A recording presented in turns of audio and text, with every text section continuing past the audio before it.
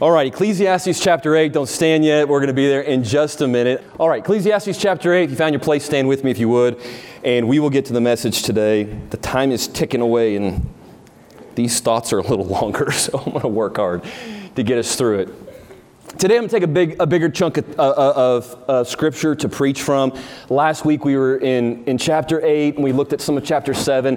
And sometimes in Ecclesiastes the thoughts aren't like just laid out in a linear way. And so we're going to go from this thought, and then we skip a few verses, and then that's that same thought again. And so we're going to look at chapter 8, verse 6 through 9, 6. I'm not going to read all that right now. I'm going to let you be seated. I'm just going to read 2 or 3 verses here in chapter 9. But I want to let you know where we're going. So today, I would ask you this. When you sit down, keep your Bible open, because I'm going to say, now let's look at this verse, and then we're going to look at this verse, and we're going to look for some application that God might have for us from this text today. Okay, so chapter 9, verse 1, we're just going to read a few verses here, and then I'll have you be seated. We'll pray, and we'll get into the thought today. Solomon says, "For all this I considered in my heart, even to declare all this, that the righteous and the wise and their works are in the hand of God. No man knoweth either love or hatred by all that is before them." And I want you to catch this, the phrases here, because these are so important. He says, all things come alike to all. There is one event. Okay, one event to the righteous and to the wicked. One event. To the good and to the clean and to the unclean. To him that sacrificeth, to him that sacrificeth not. You give your offerings, you don't give your offerings. You're a good person, you're a bad person. There's one event. And he says, so is the sinner. He that sweareth, he that giveth an oath. So, good and bad. These are polarities he's presenting us with. He said, everyone, there's one event. Verse 3, this is an evil among all things that are done under the sun. And again, that there is one event unto all. Yea, also the heart of the sons of men is full of evil, and madness is in their heart while they live, and after that they go to the dead. For to him that is joined to all the living, there is hope. For a living dog is better than a dead lion. And there's the title today in the message in verse 4. To him that is joined unto all the living, and in those 3 words, there is hope. One event happens, but there's hope. Let's pray. Father, thank you for your word today, and I pray that you'd speak to our hearts. Help us to find points of application for each of us individually as your Holy Spirit deals with us. In Jesus' name, amen. You may be seated. The book of Ecclesiastes is a book that presents us with a lot of life problems. And so, as individuals, as Christians, as we read God's Word, as we preach through it, we're presented with these problems. We look at a problem that Solomon presents us with, and we go, identify with that. Like, I feel that. I understand that tension in my own heart. I've had those types of questions. I understand and identify with the frustration Solomon is feeling. But unlike a self-help book, or even like a mystery book, we're presented with problems, and we're given very few answers. Like, Solomon doesn't solve all of it for us. In fact, he can't solve it all, and he admits that openly throughout the book. Here's all these problems, here's all these things I see in life, here's all these things I don't get, and then it's like, and I don't have a solution for you. They don't always have an answer. And as we work our way through the book, the answer is this. There's a God in heaven who does things the way that only a God in heaven could and would do, and our understanding is limited. And so what he is guiding us to and constantly steering us toward, and in this conclusion is simply this: we trust God. That's it. We learn to trust God. And so as we look at these problems, we learn to fear God because he's God, and we give him that place in our hearts. And with that fear comes this idea of, he does his things his way. And so we either choose to trust him and accept him, or we don't. It's not just what we get at the end of life that matters. It's what we become along the way. Discipleship is a journey. It's not just a destination with an end. Okay. That being said, who we become matters. Not just the end matters. The end does matter, though, too. And so there is one event, he says, that happens to all. And he makes sure he spells it out in the text this morning. So yes, does the journey matter? Does the process matter? Yes. Is there an end? Okay, I want you to look at chapter 8, verse 6. So if you still have your Bibles open, here we go. Okay, we're going to start covering some of this, some real estate in between chapter 8 and 9 this morning. Verse 6. He says, because to every purpose there is time and judgment, therefore the misery of man is great upon him. For he knoweth. Okay, what's this misery? That's great upon man. This is really dramatic language, right? Here's this great misery. For he knoweth not that which shall be. We have more problems than we have answers, and we don't even know what the future holds. And who can tell him when it shall be? Now, what's he speaking in the context of? Well, the day you die. You don't know it. You can't predict it. It's not on your terms. And he says in verse 8, there is no man that hath power over the Spirit to retain the Spirit, neither hath he power in the day of death. And, just in case you don't get it, there is no discharge in that war. What does no discharge mean? Okay, that's like you go to the military and you sign up and then you get what? Discharged. Honorably, dishonorably, whatever. You get, at some point you get discharged. You get released from service. When it comes to death, there is no discharge from that war. You don't get out of it. Like you have to go through it.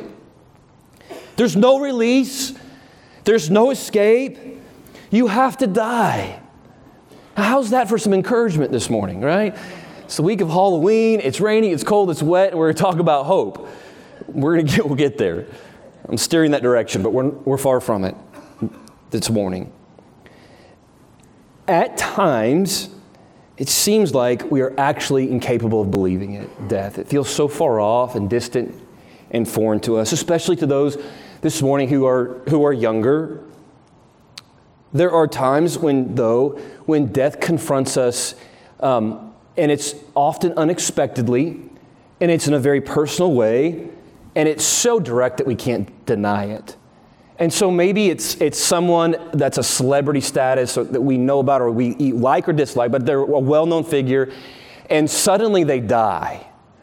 And maybe it's somebody that's our age or close to our age, and all of a sudden we're confronted with the reality of death.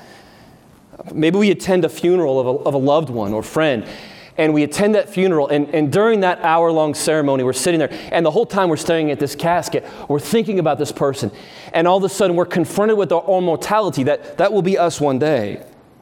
Maybe it is that you drive by a grave site, or you go by a funeral home at some point, you see all the funeral markers, and you're driving down the highway, and you see that, and you think, man, someday that's going to be me.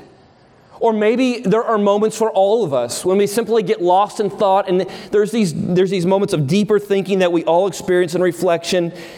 And in a moment of crystal clarity, we suddenly remember our life is going to end. Like our life's going to stop. And Solomon says that's right. He says there is one event that happens to all. It doesn't matter how good you are, how bad you are. It doesn't matter what you give, what you don't give. You give offerings, you don't give offerings. You make oaths, you don't make oaths. It doesn't matter. He says we all die. And we all have to be confronted with that reality. Everyone dies. There's one event that happens unto all. Romans says it this way, wherefore as by one man sin entered into the world. God created Adam and Eve. We read about it. You get to Genesis chapter 3, and all of a sudden, Eve makes a choice, Adam makes a choice, and sin enters into the world. And the Bible says, and death by sin. So sin comes in, death comes in, it's introduced into the human race. And so death passed upon all men, for all men have sinned. And we're all going to die. Okay, I want to come back, and we need to come back because we need some resolution on the subject of death. But I want us to push the stop button on our thinking there, just the pause button for a second. I want to tackle another idea here that's a little theological. It's important, and then we're going to come back and pick up this theme in Ecclesiastes this morning. Solomon lived frustrated because as far as he could see, people who frequently did bad things still had good things happen to them. We have covered this theme, but it's repeating. And so throughout the book of Ecclesiastes, he just wrestles with this idea. The wicked aren't punished like they should be, and it's not fair. Don't like it. Can't let go of it. Bad people have good things happen to them. And there's some really, really good people in the world. And really, really bad things happen to them. And he says, I just can't let go of it. And so we see it again. Chapter 8, verse 14, our text today. There is a vanity, read with me, which is done upon the earth, that there be just men. These are good guys. Unto whom it happeneth according to the work of the wicked. What's he saying? Here's a man of character and integrity, and he's doing right. And the things that should be happening to wicked people happen to him. Don't like that. Again, there be wicked men to whom it happeneth according to the work of the righteous. The things you would expect to be happening to the righteous. He's a good guy. He's got good morals and principles, integrity, and good things should be happening to him, and wicked things happen to him. And here's a wicked guy, and you expect that all these wicked things will be happening to him, but instead it's like all these good things are happening to him. He said this is also a vanity. Okay, this is the idea. He just continues to struggle with this idea. I want us to take a moment and establish, though, a baseline for what wicked means. Terms matter. They matter a great big deal. And wicked can mean many things. And it's easy for us to read a text like this and easily escape it and think, well, I'm not wicked. Okay, so let's establish this baseline. Wicked is an adjective. It's used to describe persons who live in sin or transgress God's law. Jeremiah 17:9. Jeremiah said, the heart is deceitful above all things. And then he's going to go ahead and describe how wicked it is. He says, and desperately wicked. Who could know it? The heart. Like everyone's heart is desperately wicked. Romans 3:23. All have sinned. Like every one of us. Romans 3:10 tells us, there is none righteous. And in case you don't know what none means, he says, there is none righteous, no, not one. So just in case you missed the none part, just want to make sure that's clear. None, no, not one, is righteous. Like, make sure you understand that. Our hearts are wicked and they're sinful. So what is the baseline for wicked? What is our standard here? We are. We're the standard. We're the definition. Okay. We are all going to die, and because of our wickedness, transgression of God's law, we all will go to hell. Period. End of conversation. There's none righteous. No, not one. Only righteous gets into heaven. Only perfect goes to heaven. It is the payment of our sin. It is the result and the consequences of our wickedness, and we all are. Only righteous people go to heaven. So who's going to heaven? Only the righteous people are going to heaven. Well, how do you get righteous? Great question. It's an important question. We can't do it on our own. We can only do it through Jesus Christ, and it's why we need Him so much. It's why Chase sang a minute ago, and here's a guy who's experienced the love and mercy and goodness of Jesus Christ saying, if it weren't for Jesus, I'd be lost. And it's true. Our wickedness can't get into heaven, but our righteousness through Jesus Christ can. And 2 Corinthians chapter 5, verse 21 says, for He hath made Him, Jesus, to be sin for us who knew no sin. He Himself was perfect, that we may be made the righteousness of God in Him. It was the shedding of blood that was the remittance of our sin. It was Jesus' blood. And it's through our faith and our belief in Him that He becomes the filter and He cleanses us from all unrighteousness. And it is now positionally, now I am righteous through the blood of Jesus, that when God looks at my life, because I've put my faith in Him, He doesn't see the sin of Daniel. He sees the righteousness of Jesus that has blotted out the transgression of my sin and wickedness. That's what God sees. It's really important that we understand what righteous means and what wickedness means in a positional sense. Positionally, I would go to hell minus Jesus. Positionally, I'm going to heaven because of Jesus. It's not based on what you do. It's based on a decision of your heart. Okay, that's positional righteousness, and that's positional wickedness. And it's really important we understand that. Okay, once a person is saved, though, does that mean they're righteous and just automatically? I mean, are you one of the good guys? Well, okay, there's positional righteousness, and then what I'm going to call today, there's practical righteousness, and there's practical wickedness. And I think that's what Solomon is talking about today. He's not talking about those that are going to heaven, those that are going to hell, because he's observing people in the decisions that they make in life. Now, I could be saved, and I am. I can still do some bad things. I can be angry. I can be bitter. I can be mean-spirited. I can commit crimes. I am still positionally on the blood of Christ because I trusted Jesus. But practically speaking, I'm not a really good guy. Practically speaking, sometimes you're not a really good person either. And we struggle with this in a practical sense. 1 Peter chapter 1, Peter highlights this. He says, as obedient children, not fashioning yourselves according to the former lusts in your ignorance, but as he which hath called you is holy. So then he says, so be ye holy in all conversation. What's he saying? In your conduct, in the words you say, in the ways that you act, be a good person, be a holy person. Okay, this is written. He says, be ye holy, for I am holy. Now, positionally, I am holy. But practically speaking, a lot of times we struggle with this idea of holiness. There are people who are saved. Okay, they're positionally righteous, but they continue to live in sin, and we would use this term this morning from the text. Practically speaking, they're acting in a wicked way. And then there are those who, though not perfect, they're living a righteous lifestyle, and this is a condition of the heart. It's something Jesus highlighted in Luke chapter 18. So he was speaking in a parable. It says in Luke chapter 18, verse 9, he spake this parable unto certain, now who's he speaking to?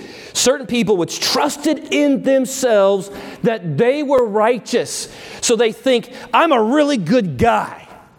And Jesus says this, but we know they're not a good guy. We know they're not acting right. Why? How do we know that? Because they despised others. Okay, this is where they were practically speaking. They didn't like people. They didn't like some people, and they treated them poorly. So he gives an example, tells a story. Two men go to the temple to pray. Okay, let's not escape this idea this morning. These are two guys who went to church. They walk into church together. Okay, so this is their temple. For us, it's our church. These are two members of the church, and they walk in. One's a publican and one's a Pharisee. Okay, now let's not get lost on those terms. That's a whole other text, and we're not going to deal with that this morning. Okay, let's not get lost on what they were or who they were. Just two guys that go to church. And one guy goes in, and the Bible says this. This is what Jesus says. He says, I'm a good guy. I didn't extort anybody this week. I was just. I haven't committed adultery. I fasted this week twice. I gave up food twice this week, which is pretty cool. He's feeling good about himself. Still a little hungry from it. When I walked in, I gave my tithes. Actually, they were deposited automatically last night, which is even better, because I'm awesome. Okay. So he's like, I checked all the boxes. Put on my tie today. Got my suit. Got my tithing done. My fasting's done. I did all the spiritual boxes that anyone could. I didn't commit adultery this week. I mean, I'm not, like, look at, okay, that guy, like the publican. Like that guy, like he's a sinner. It's obvious. And I got it all together. Okay, we wouldn't like say that. It's easy to think that. He's just thinking, and what's he doing? He's despising another person. He's thinking poorly of someone else. Shows up, that lazy bum, don't do anything. Okay, and here's the other guy who's just pouring out his heart to God, saying, God, I know I screwed up this week. I know I didn't do the right things right. I know I'm a mess. And God, I need your help. God, I need you. Outwardly, they can look the exact same. But inwardly, that's what God's looking at. It's what he's assessing. It's what he cares about. And here's one man, outwardly they look the same, but here's one guy who is righteous and just, not because of all the things he did, but because of the condition of his heart. And here's another guy who did all the outward things right, and he's wicked. He's so far from where God wants him to be in his spirit, in his heart, in his attitude, in the way he treats other people, because that's what matters most. Okay, one's righteous and one's wicked because his attitude's wrong, his heart's wrong. One's practically righteous, one's practically wicked. Everyone messes up in life. We've all sinned. We all fall down. But some people look at their mistakes and go, man, I blew it, and I'm going to get back up, and God help me. Proverbs 24, words Solomon wrote, for a just man falls 7 times. And he keeps tripping over the same thing, but he gets back up. But the wicked fall into mischief. They just aren't even thinking about it. They're just not engaged. They're not thinking about it, and they're just going forward. There are some who are working hard at right living. These people would be considered practically righteous. They're working to do right, working to fight sin in their life and heart, working at resisting self-centeredness. What's practically wicked? Well, sometimes for our purposes today, and I know this can go deep theologically, so I want to keep it at a level that's applicable, and it's under a reasonable time limit. Practically wicked is sometimes like this: indulgent, lacking discipline, not correcting self, not getting right, not paying attention. Sometimes it's as simple as apathy, a limited concern for other people. Just walking into church and just literally thinking about yourself and not other people. It's apathy. It's the idea of no enthusiasm for the Christian life. Hearing the music sung, and all you can do is sit there and judge it instead of valuing it for what it is and finding something to contribute to in your spirit and heart. Apathy. Laziness. Spiritual, mental, emotional, psychological laziness, not working on becoming a better Christian, not refining your character, not coming to God with the spirit of help me. Instead, it's like, I'm okay. Not growing, not getting better. Same person, year after year. James said faith without works is dead. And if you aren't working against sin in your life, then sin is growing in your life and it's controlling you. Solomon's frustration wasn't with those who messed up, got right with God. Messed up again, got right with God. He understood frailty in the human heart of man. This is what he was frustrated with. He was frustrated with those who did wrong, and then it seemed like they benefited. A cop-out attitude with authority. They're mean-spirited. They're unfriendly. They're self-centered. The salesperson lies and gets richer. The student cheats, gets better grades. The coworker cuts corners and gets promoted. The person at church has a bitter heart, gets a lot of attention and sympathy from others. The guy doesn't tithe, yet he drives a nicer car. Wicked people, practically speaking, are supposed to suffer. And Solomon's like, but they're not. In fact, it looks like life gets better for them. And he says it's not fair. If God is righteous, if he's really righteous, then we expect him to reward the righteous. And we expect him to be harsh on those who are wicked and punish them. And too often, the exact opposite is true. There seems to be a reversal of retribution and reward. Okay, so these questions come to Solomon, and maybe they've come to you this morning if you're honest. What's the use of being righteous? Like, why work at it if there's no difference in the way they're treated? If there's no reward or there's no carrot, there's no stick, why try? If bad people get a good life, what do we gain by godliness? One theologian said this is repugnant to reason. Okay, remember when I talked about let's go back to death? Let's do it. Everyone dies. The good, the bad, the ugly. They all come to an end because everyone dies. And each of us has to face death alone. And now Solomon wants to make sure that the reader understands that this tension point he struggled with and that you may struggle with too, that there is a disadvantage in death after having lived a wicked life. See, all we can see is this life. All I can see sometimes is that good guys, they suffer. And sometimes all I can see is that bad guys, life's okay. But that's all I can see. Solomon says, yeah, well, let's take one step beyond the grave. And let's look at eternity that lasts forever. Hey, now the landscape changes. Now everything shifts into a different level of perspective. The difference between the wicked and the righteous may not be observable in this life, but the gulf between the two cannot be wider in the life to come. I want you to look at chapter 8, verse 12. He says, though a sinner do evil 100 times, and his days be prolonged, yet surely I know that it shall be well with them that fear God, which fear before him. Okay, verse 13. But it shall not be well with the wicked.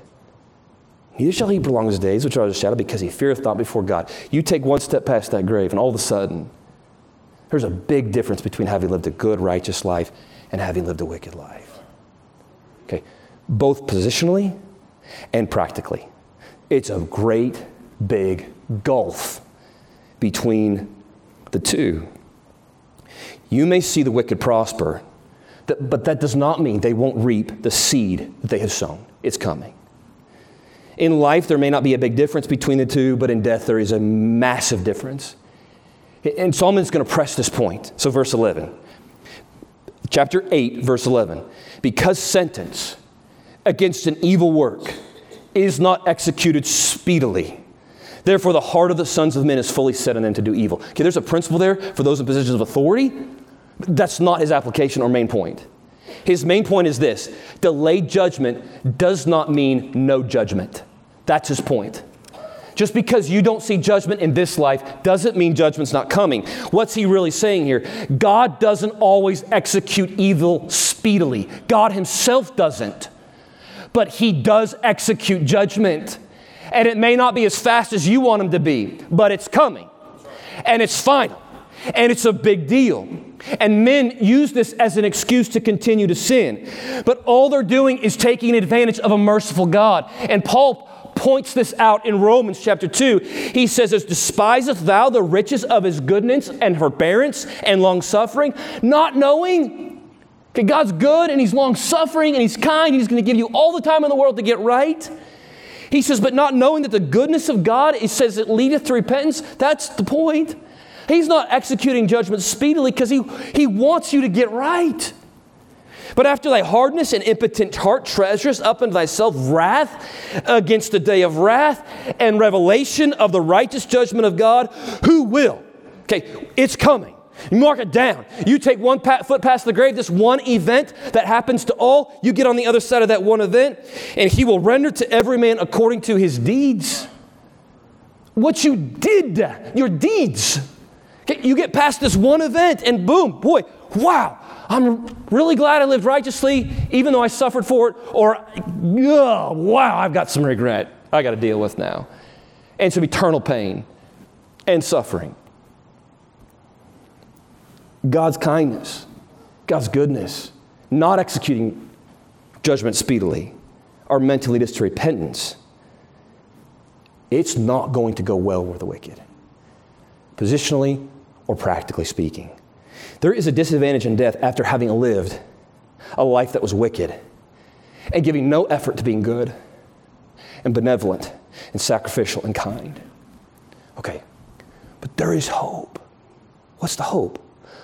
Well, in this life, okay, here's the one event that happens to all. On this side of it, the wicked on this side have a really, really big advantage over the wicked on that side. Okay, these guys over here, they're living wicked. They're not doing right. And I say these guys, us guys, okay? So there's a really big advantage right now we have. When our attitude's bad, when our heart's not right, when we're languishing in apathy and indifference to the world and to people around us, okay, there's a big advantage we have over the guys that are wicked on the other side. And what's the advantage? Well, if you're still alive, you have hope. Verse 4. For to him that is joined to all the living, there is hope. For a living dog is better than a dead lion. It is better to be alive than it is to be dead, is what he's saying, especially if you're wicked. Why? Well, lions were considered noble and fearsome beasts. I'd rather be a lion than a dog. He says, yep. And by the way, dogs in their time, they weren't pets like they are today. Okay. They were considered nuisances. They'd be like one of our rats, like them. So he's saying it's better to be a live rat, a live dog, than it is a dead lion. It's better, even if you're wicked. Being alive is better than dead. Why? Because the living of hope. Okay, what's hope? Hope is a desire of some good, and it's accompanied with at least a slight expectation of obtaining it, a belief that it is obtainable, there is hope that you can still change. There is hope on this side of the one event. There's hope for today that you can become a different kind of person and work your way over to becoming a good person. There's hope. There's hope that you can change. Hope that you will work at pleasing God. Hope that your heart will fear Him. Hope that you can become better. The living know something that the dead don't know. And what do the living know that the dead don't know? The living know they will die. Look at verse 5, first part. He says, for the living know that they shall die. The living know they're going to die, but they're not dead yet. The time hasn't run out yet. There is hope. You get to choose who you are and who you are becoming up until that moment in time, up until that one event that happens to all. The dead don't get to choose. One event happens to all, and on the other side, you can't go back and change who you were. You can't redesign and restructure and become a different person. You're stuck with that for all of eternity. Look at the second part of verse 5. He says, the living know that they shall die. And he says, the dead know not anything. Neither have they any more a reward, for the memory of them is forgotten. Verse 6, also their love and their hatred, their envy, it's now perished. Neither have they any more a portion forever in anything that is done under the sun. The dead can't become better. They can't go back and change a thing. They can't go back and say, I'm sorry. They can't go back and be kind to the people who they think are inferior to them. They can't go back and say, I wish I had redesigned my life with a job that allowed me to be in church more and around God's people. They can't go back in time and serve. They can't go back in time and say, you know what, I really wish I tithed and given more offering. You can't do it anymore. It's done. You can't go back and live with humility. You can't go back and make a difference. You can't go back and be an encouragement to people. Once it's over, it's all over. Look, you can choose to live righteously, or you can choose to live wickedly. And because you're alive, you get to choose. You get to choose where you're going to spend eternity. Am I going to put my faith and trust in Jesus Christ and go to heaven, or am I not going to do that and go to hell? And you get to choose who you are practically and how you spend eternity. You get to choose where, and you get to choose how you spend eternity. You get to decide right now how big a count in heaven you'll have. You're deciding that now. How much reward is in heaven waiting for you? How much is going to be there? Okay. If we're alive, and I'm checking what I can see we all are at the moment. Okay. There's one event that's going to happen to us all. So we're alive. What's the best way to be alive? Okay, the clock's running out on me here very quickly. Chapter 8, verse 15. He says, then I commended mirth, because a man hath no better thing under the sun than to eat, drink, be merry, for that shall abide with him of his labor the days of his life, which God giveth another son. Chapter 9, verse 7. You listen fast, I'll talk fast, all right? Chapter 9, verse 7. He says, this is how you be alive. Go thy way, eat thy bread with joy. Drink thy wine with a merry heart. For God now accepteth thy works. Let thy garments be always white. Let thy head lack no ointment. Live joyfully with the wife whom thou lovest all the days of the life of thy vanity, which he hath given thee under the sun. All the days of thy vanity, for that is thy portion in this life, and in thy labor which shall take us under the sun. Verse 10, whatsoever thy hand findeth to do, do it with thy might, for there is no work, device, knowledge, wisdom in the grave whither thou goest. Now, I'm going to come back to that. I think, I'm not going to commit myself too hard. I think next week, next Sunday night, we'll come back and we'll look at that passage again. Okay. So let me just give you an overarching principle today. God wants you to live a joy-filled, happy life.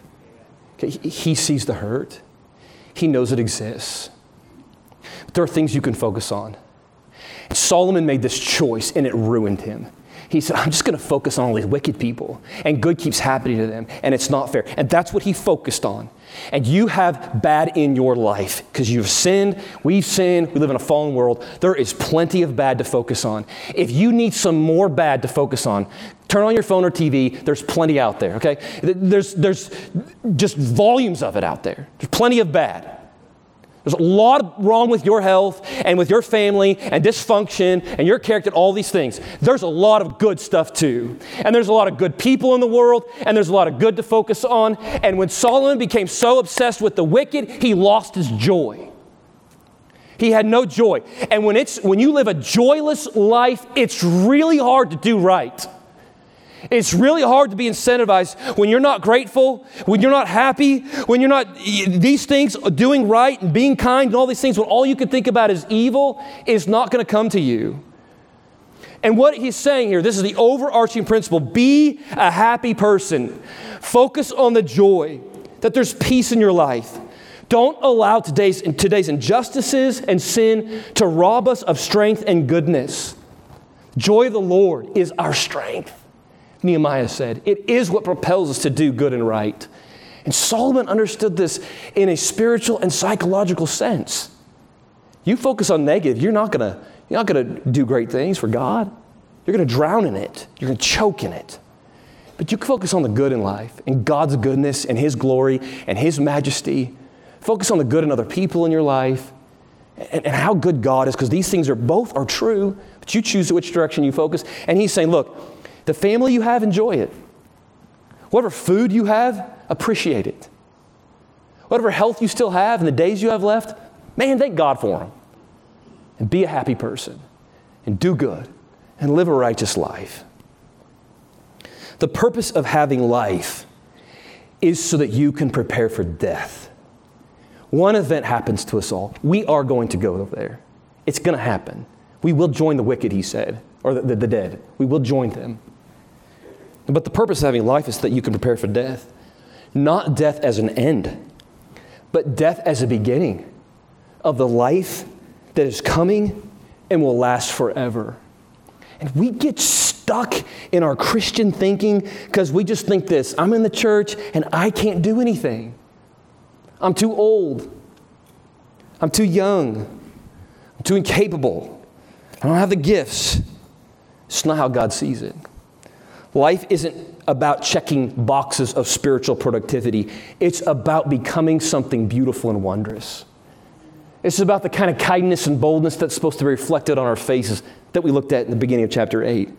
It's about honoring God in one's heart and reflecting His goodness. You're not dead yet. The one event hasn't happened to you yet. So there's hope. Well, hope for what? Well, hope for you to become a person of goodness. Hope for you to become a person of righteousness. Hope for you to become a person that's loving and kind and grateful and good. Use the time you have wisely. You're going to die once. You're going to live forever. And so let's be wise with the days that we have. The living know that they shall die. That's wisdom. So let's use it wisely. Let me ask you to stand today, if you would, heads bowed and eyes closed.